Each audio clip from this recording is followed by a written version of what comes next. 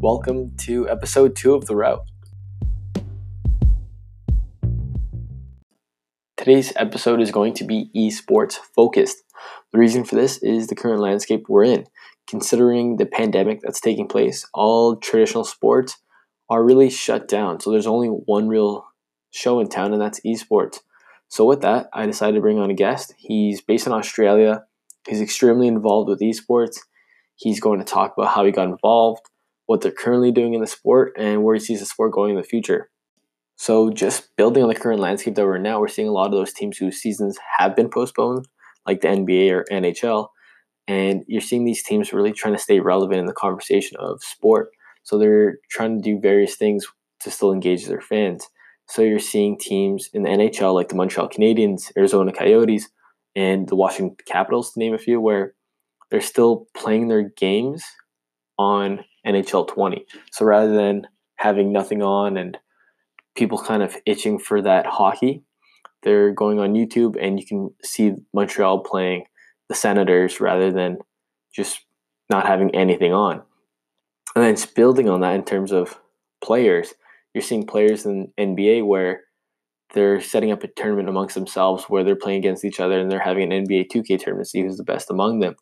And then back to the NHL, you're seeing players like Mitch Marner of the Maple Leafs, who's kind of collaborating with different streamers on YouTube, such as Nasher, and they're playing together and really outputting different types of content and really building their brand from there with things off the ice. With that, I think I'm going to wrap up the esports discussion on my end there, just because I'm not an expert in the field and today's guest actually is. So with that, let me set up the guest, kind of give you a little introduction of who he is, and then we can get right into the interview. So today's guest is Dave Harris. He's based in Sydney, Australia, and he's currently the managing director of the Guinevere Capital Group. So what they do there is they're involved with various esports teams, and he's also a chairman on a number of them. Additionally, he's an executive producer of the Next Gamer TV show down in Australia. You can find that on YouTube or just by searching them on Google. And additionally, you can find him on Twitter at Dave Harris AUS. So that's on Twitter at Dave Harris AUS. And that's kind of the perfect segue of how Dave and I got connected. So this whole podcast is about people's routes and how you can kind of expand your network and meeting new people and all that good stuff. So just kind of a perfect example of doing this is just reaching out to someone on Twitter, which is what I did to get Dave on today. So I think I had a mutual follower, or maybe I suggested to him. I clicked follow. He followed me back. Sent him a quick note saying, "Hey, I'd love to speak to you," and the connection starts from there. So it's something that's so easy that a lot of people, including myself, didn't do initially when I wanted to get into sports, but it's something that I think everyone should try, and even use Twitter as a tool to build your network, because it's much more useful than you may think. And with that, let's get into the interview. I'd now like to welcome the ultimate guest, from cricket to football to rugby to esports. It's my pleasure to introduce Dave Harris. Thanks for joining our podcast, and how are you? I'm good. Thanks for having me on. Obviously, it's a bit of a challenging backdrop in the world at the moment, and plenty of time at home. So, yeah, it's great to connect with people all over the world and have a chat. Absolutely, and I thank you for taking the time to speak with us. Just kind of to start, I'm so interested in your route. I was kind of doing some research ahead of time, and as I kind of mentioned how you worked in all these different sports, do you mind maybe providing a little background about who you are, and then kind of getting into more depth about your whole career path and how you started off as a physiotherapist? Yeah, sure. So, I'm based in Australia, and I have worked all over the world since. But I was reasonable at sport when I was growing up, but not quite good enough to make it the top level at anything as a player or an athlete. So I moved into physio to this is the next best thing. Still got to go to all the big events and travel around the world, and then we can talk about my career, but it sort of transitioned out of sports medicine into sports business, and then out of core esports, or out of core traditional sports into esports. So it's been a really interesting journey, and I always like taking on new challenges, and that's a great thing about this industry. There's always something new to try and take on. Yeah, for sure. And you kind of touched on how you were in sports medicine before. And I know that you're more in esports now and you're in management. Do I maybe touch on how it's advantageous to you to have worked in all these different sports and different markets and how it may help you now?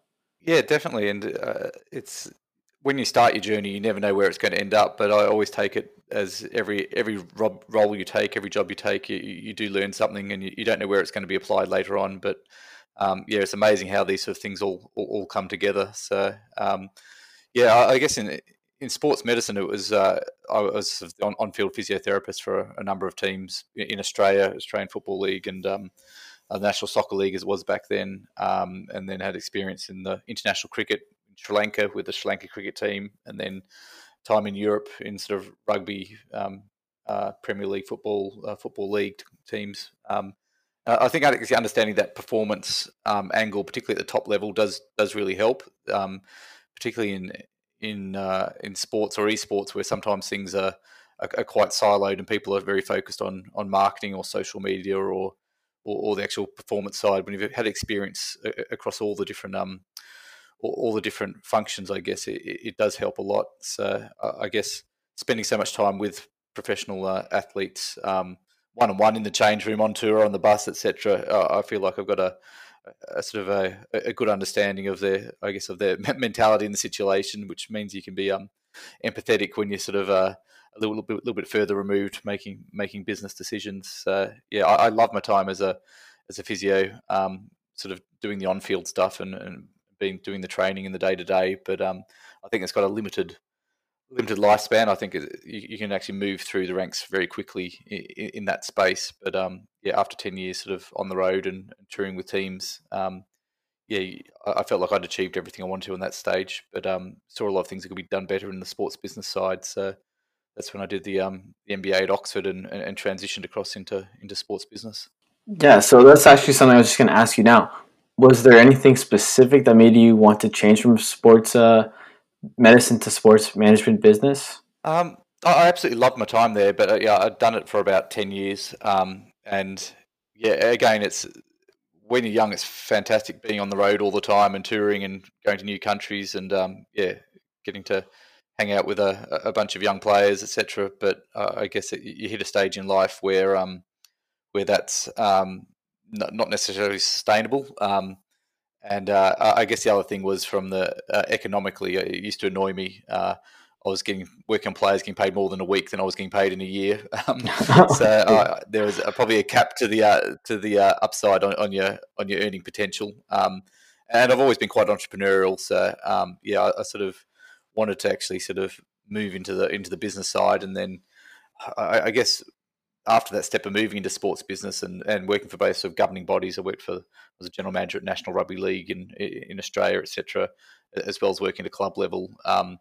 Yeah, I sort of got frustrated with just the lack of ability to innovate sometimes, and so that's when I sort of got to the point where I felt like you actually needed to own the club, not have to get past a CEO or a board to really make an impact. So that's when I sort of started Guinevere Capital, my own sports investment business, to really try and set up some best practice examples of at that time traditional sports teams, but we just saw the opportunity in esports, which is a new environment, and that's where we've ended up today.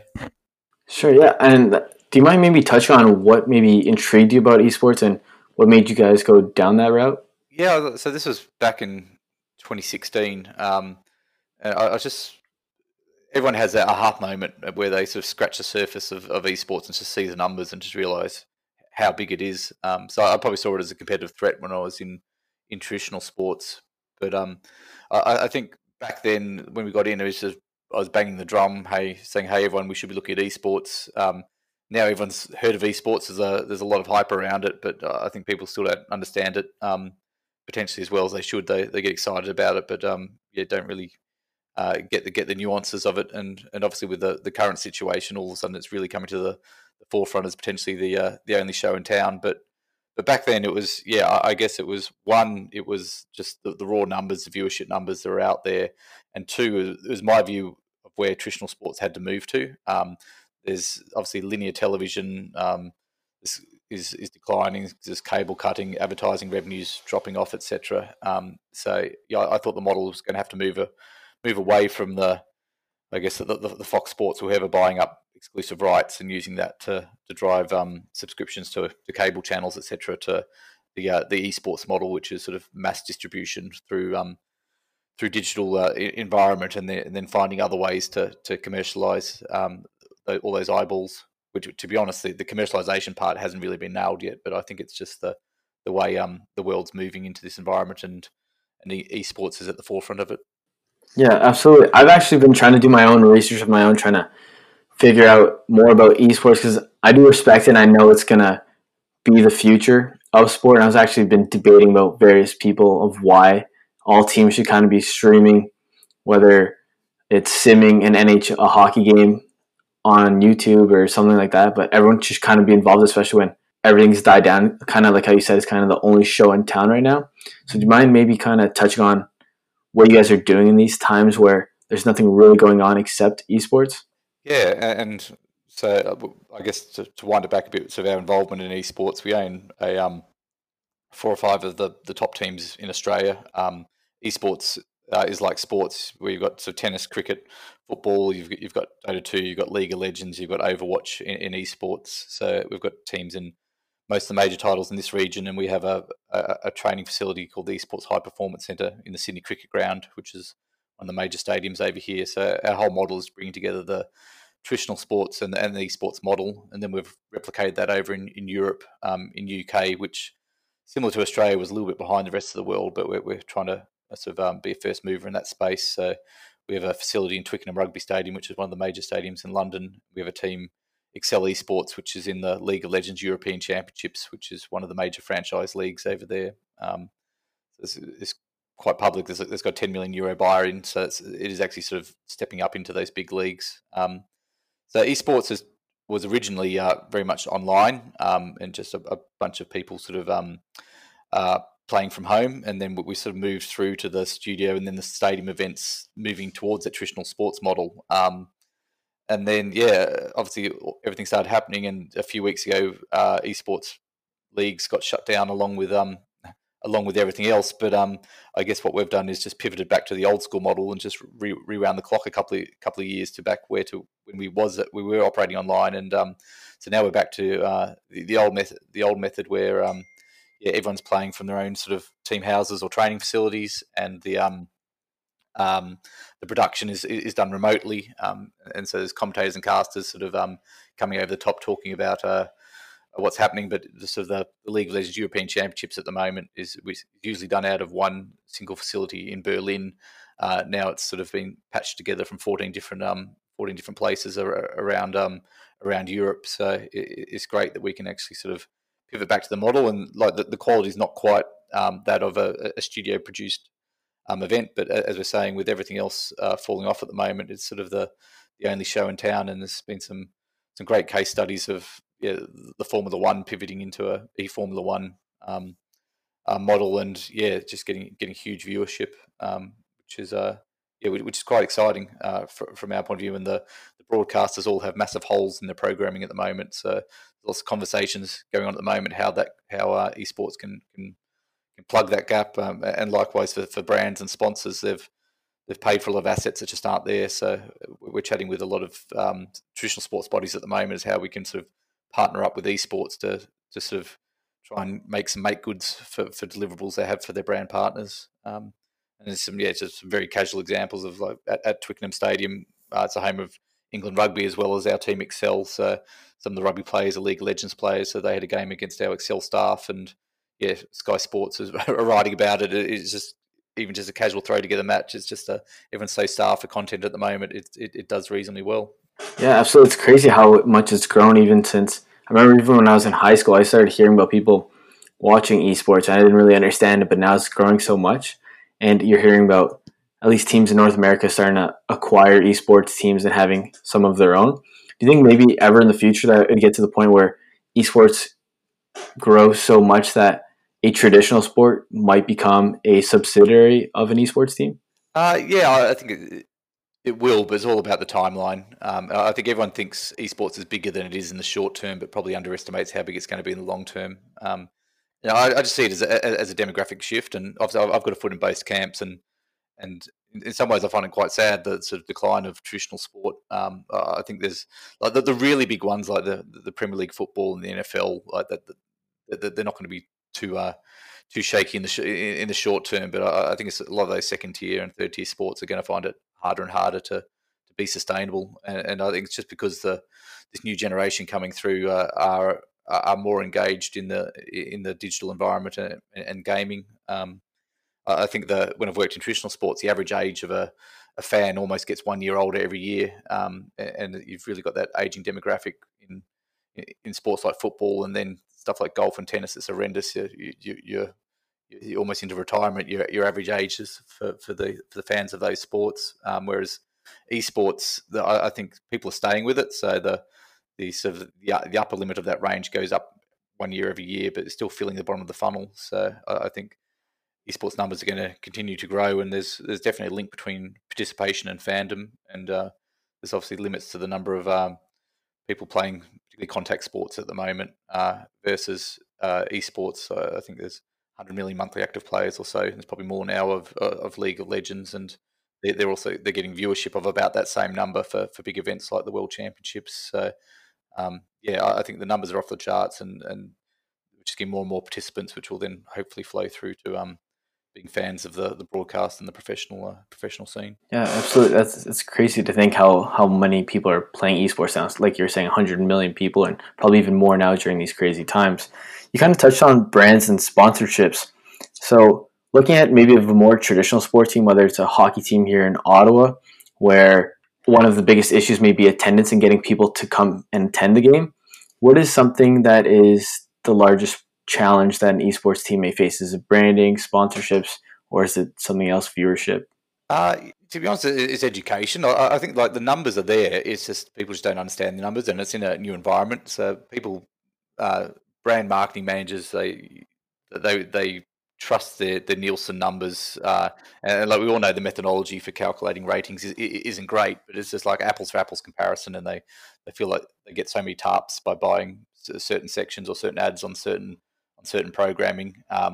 So I think just people are far more comfortable operating in the traditional environment at the moment, whereas esports and like it is, people pump it up, and you talk about these massive global numbers, but it's very hard to distill it down to for a brand, particularly a localized brand in Ottawa, like by having 50 million people watching one of my team's games at the World Championships. How is that actually driving my business over here when a lot of those eyeballs are in China? And I think at the moment, like you'd think being the digital environment would be very easy to actually sort of track and understand who's watching it, but it's actually hard just because of the fragmentation of the market, and everyone disintermediated from the viewers and the fans by your platforms, be it Twitch or YouTube, or by your social media platforms, be it Facebook or Twitter. And it's not just an esports problem; it's a problem more broadly, is actually having the data to understand your fan base and your viewership. And I think TV is doing it just because it extrapolates a long way from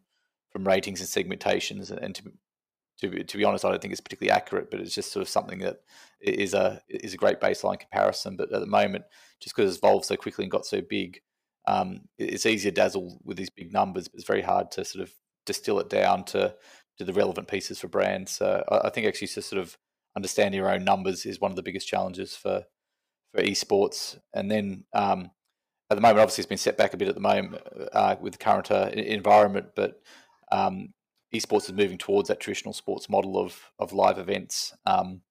So the Overwatch World League's a great example, where it's the first truly global league where people are hosting home games, and you've got teams in China and in Europe, sort of the London Spitfire versus sort of uh, LA Valiant, etc., versus Shanghai Dragons or whatever. So it's a genuine global league, which have basically bitten off a fair bit because I guess all the travel and again, people think because it's esports anyone can play online, but there's sort of lag on the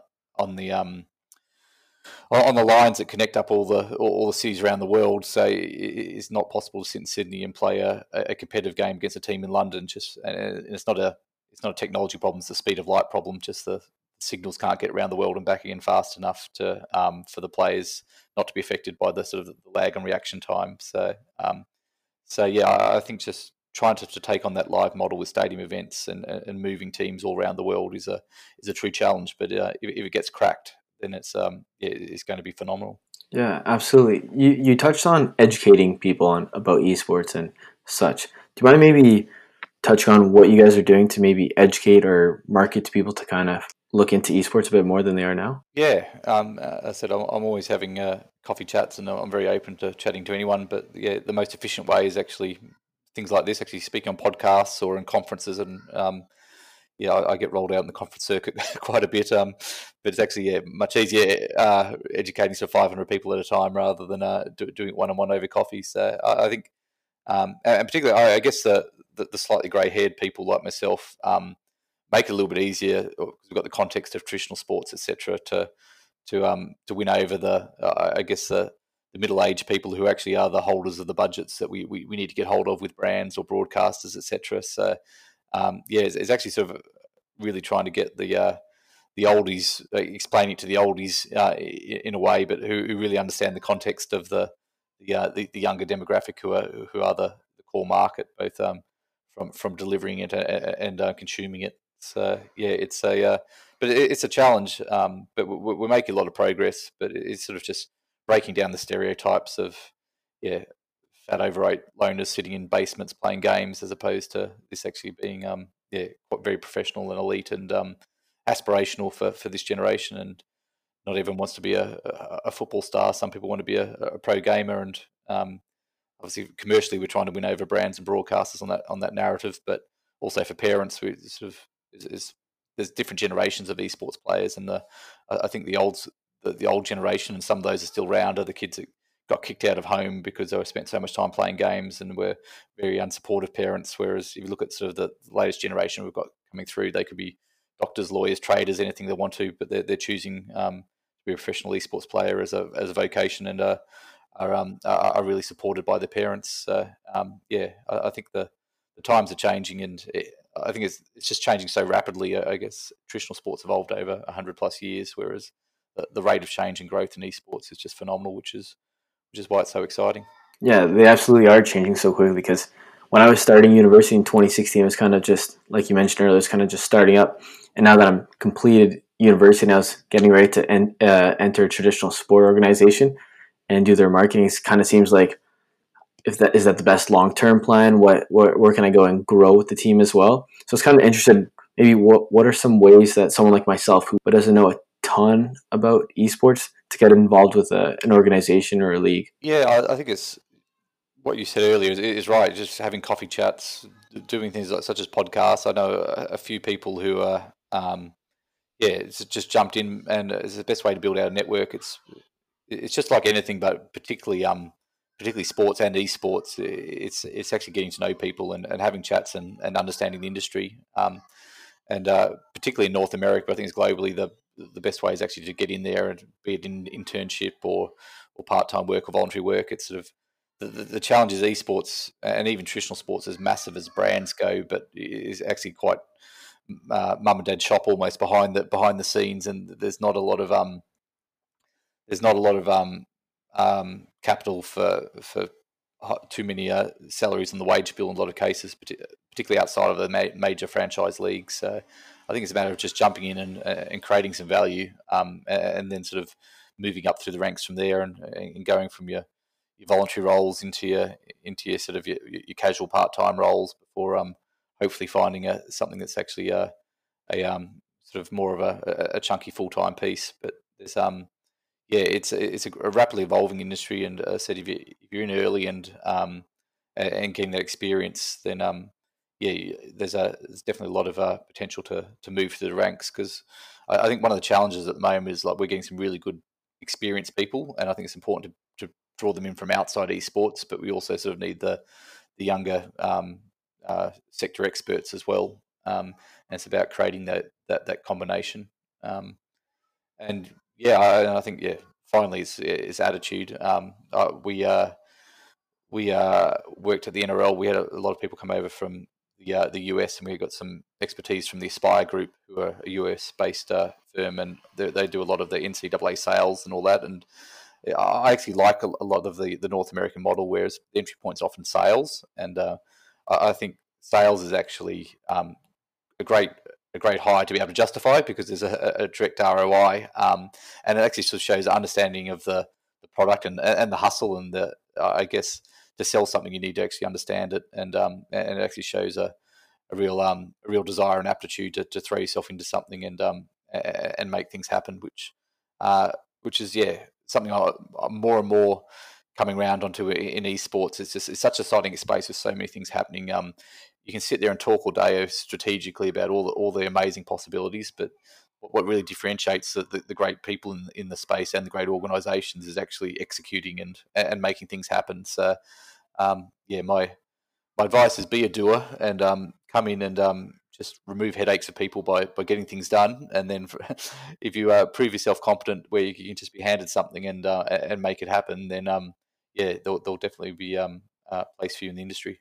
Yeah, that's great advice. And the whole thing you're saying about being a doer, I kind of want to just touch on, let's say maybe somewhere like Ottawa or Montreal or Toronto where there's not really huge esports teams yet, and there are established traditional sport teams, whether it's hockey, baseball, basketball, etc.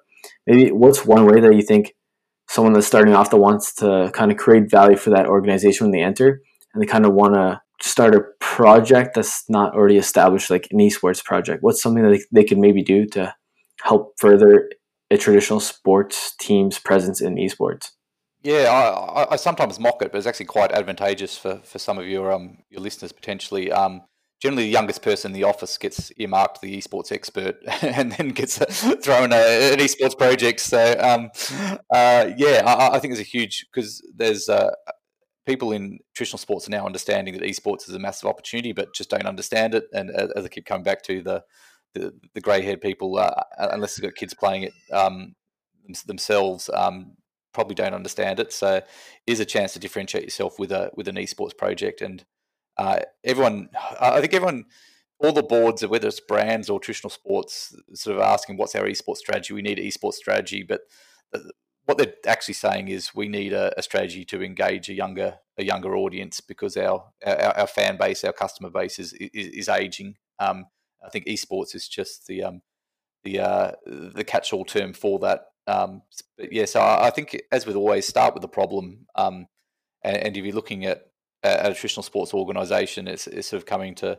don't say I'm going to do something for you in esports. Actually, just come up with why are you doing something in esports, and I think the way to frame it is I'm going to come up with a way to help us engage with a younger fan base, or capture data from a younger fan base, or connect our brand to some young people who aren't traditionally turning up to our games, etc. So I think you frame it as a solution for a problem for the traditional sports club, rather than just saying I can do something for you in esports. And then as for what that thing is, I think there are some games which have a direct crossover with the traditional sport, which is the lazy way to do it. But yeah, EA Sports FIFA, obviously for soccer, Madden for NFL, NBA 2K for basketball. But something like hockey, I think there is a hockey title, but I wouldn't say it's mainstream in the esports world. So um, I think the key is actually to use crossover with the athletes gaming to engage with the audience. And like you've seen the famous case study of Drake working with Ninja, which just went huge. And like the camera wasn't even on Drake; he was just talking with Ninja on mic while Ninja was playing. So we've done a lot of similar things where we've just had traditional sports athletes playing Fortnite or whatever with some of our esports pros, and it's great content because it brings the fan bases of the two different groups together. And sort of the esports fans and the traditional sports fans are looking at one of the heroes playing with someone from the other from the other side. So I think just crossover stuff like that. It doesn't actually need to be a sports sim of your own sport, but those sort of things can actually sort of be that easy first step. But yeah, as with everything, it's how do you turn that into dollars down the track? It's traditionally been a bit harder, but as I was saying earlier on, at the moment there's a lot of sponsor money against assets that aren't available. So right at this moment, it's a really great time to be creative and just think of what you can do to create content which you can attach an existing brand to and deliver them some value to make sure your force majeure or your act of God's clauses in the contracts aren't wiping out your budget. Yeah, that's all great advice and stuff. I'm all going to try applying going forward. And you're touching on a huge gamer such as Ninja and how big of an impact he had, especially with someone who's like Drake, who's a little more mainstream. Just in terms of myself, I have an interest in starting a sports marketing agency maybe one day down the line. And speaking about esports, I think one of the more important things of having this agency is its longevity depends on the clients you bring in, and obviously having pro gamers is important.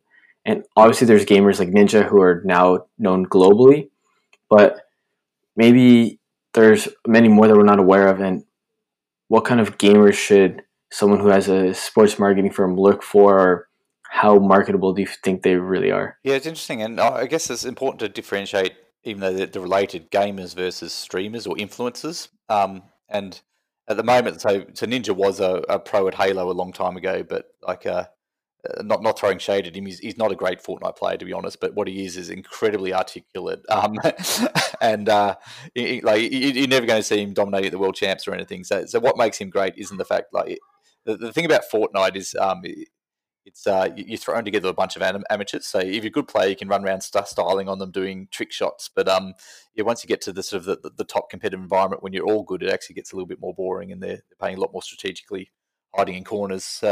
But I think the point is you can be a really good esports pro, and one of the problems with the esports pro is you want to actually hide your tactics and your tricks and your skills. So there are a few out there that cross over the big streamers and big pros, but pros spend so much time training and obviously behind closed doors because they don't want other people to see their tactics. That they get a lot of time to stream, and it's about consistency of streaming to build your numbers up.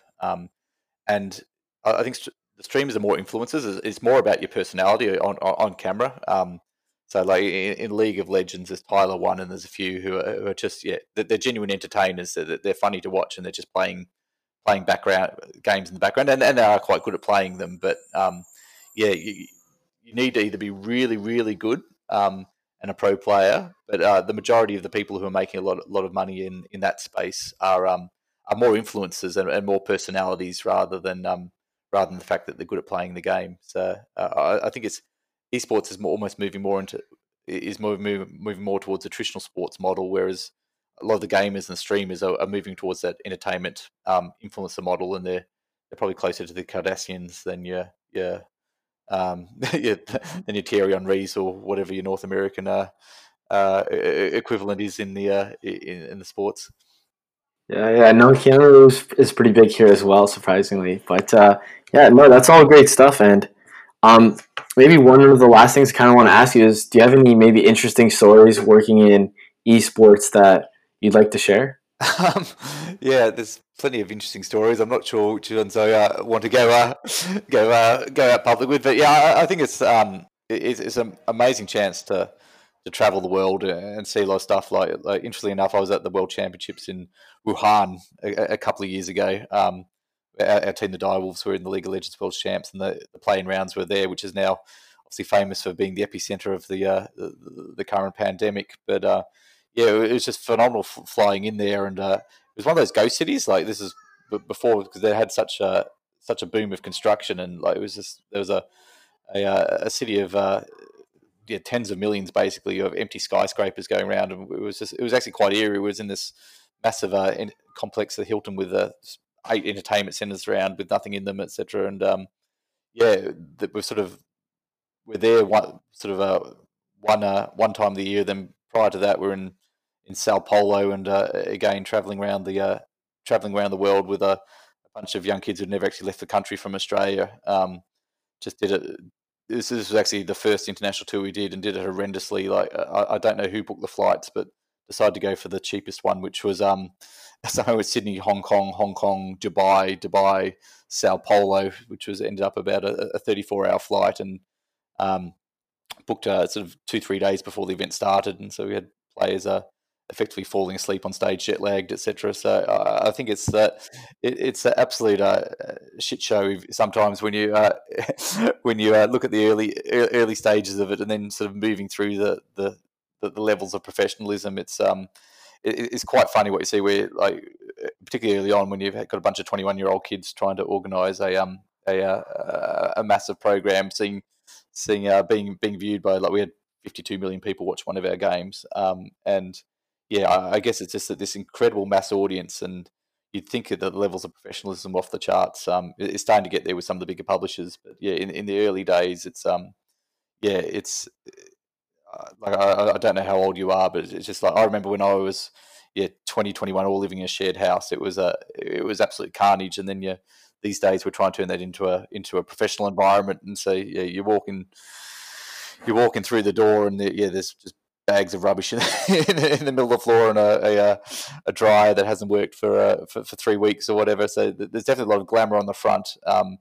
But yeah, in the background, it's quite funny sometimes. It's just a bunch of kids who are just as hopeless in a lot of aspects of their domestic life as most people are at that age. And so yeah, it's a challenge. You spend a lot of time being a high level commercial mentor, and then a lot of time just being a basic mum sometimes to them. So it's a it's a it's a that's why I find it so fun. It's sort of like, you really got to roll your sleeves up. I'm sort of chairman of some team franchises that have 8 figures invested in them, and then the next day you're plugging computers and hauling around chairs into other rooms, etc.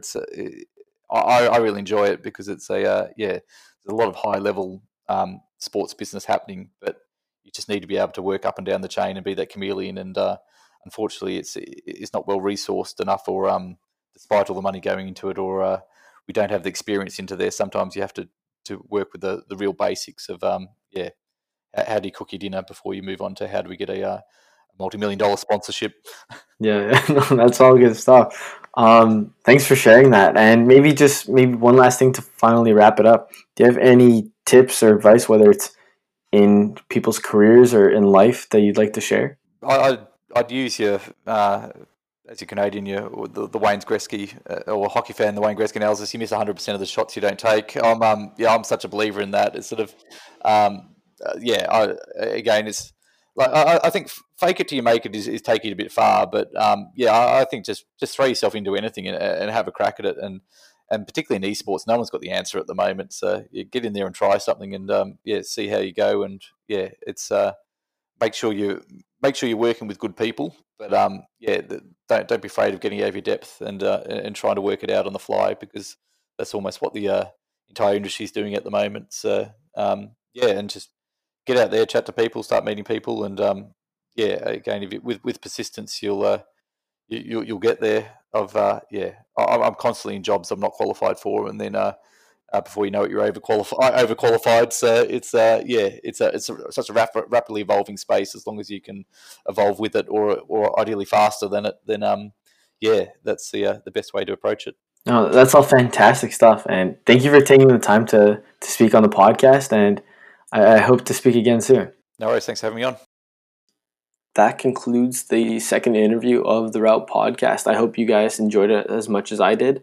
And I hope you guys gained some valuable insight into the world of esports, and really gave you a little something to think about of where the world of sports may be going, and how you can get involved, or what you could do in your current positions if you're in one with a traditional sports team as well. So one last thing, I just want to thank Dave Harris again for being on the podcast and kind of sharing all this different knowledge that we probably wouldn't be able to pick up on our own. And additionally, if you have any comments or suggestions, or maybe want to connect, you can always reach me at Nascimento Marketing, so NASCIMENTO MKTG on Twitter or Instagram, or just find me on LinkedIn, and I'd love to speak or chat. And just finally, subscribe to The Route, and I hope you guys stay tuned for next week. See ya.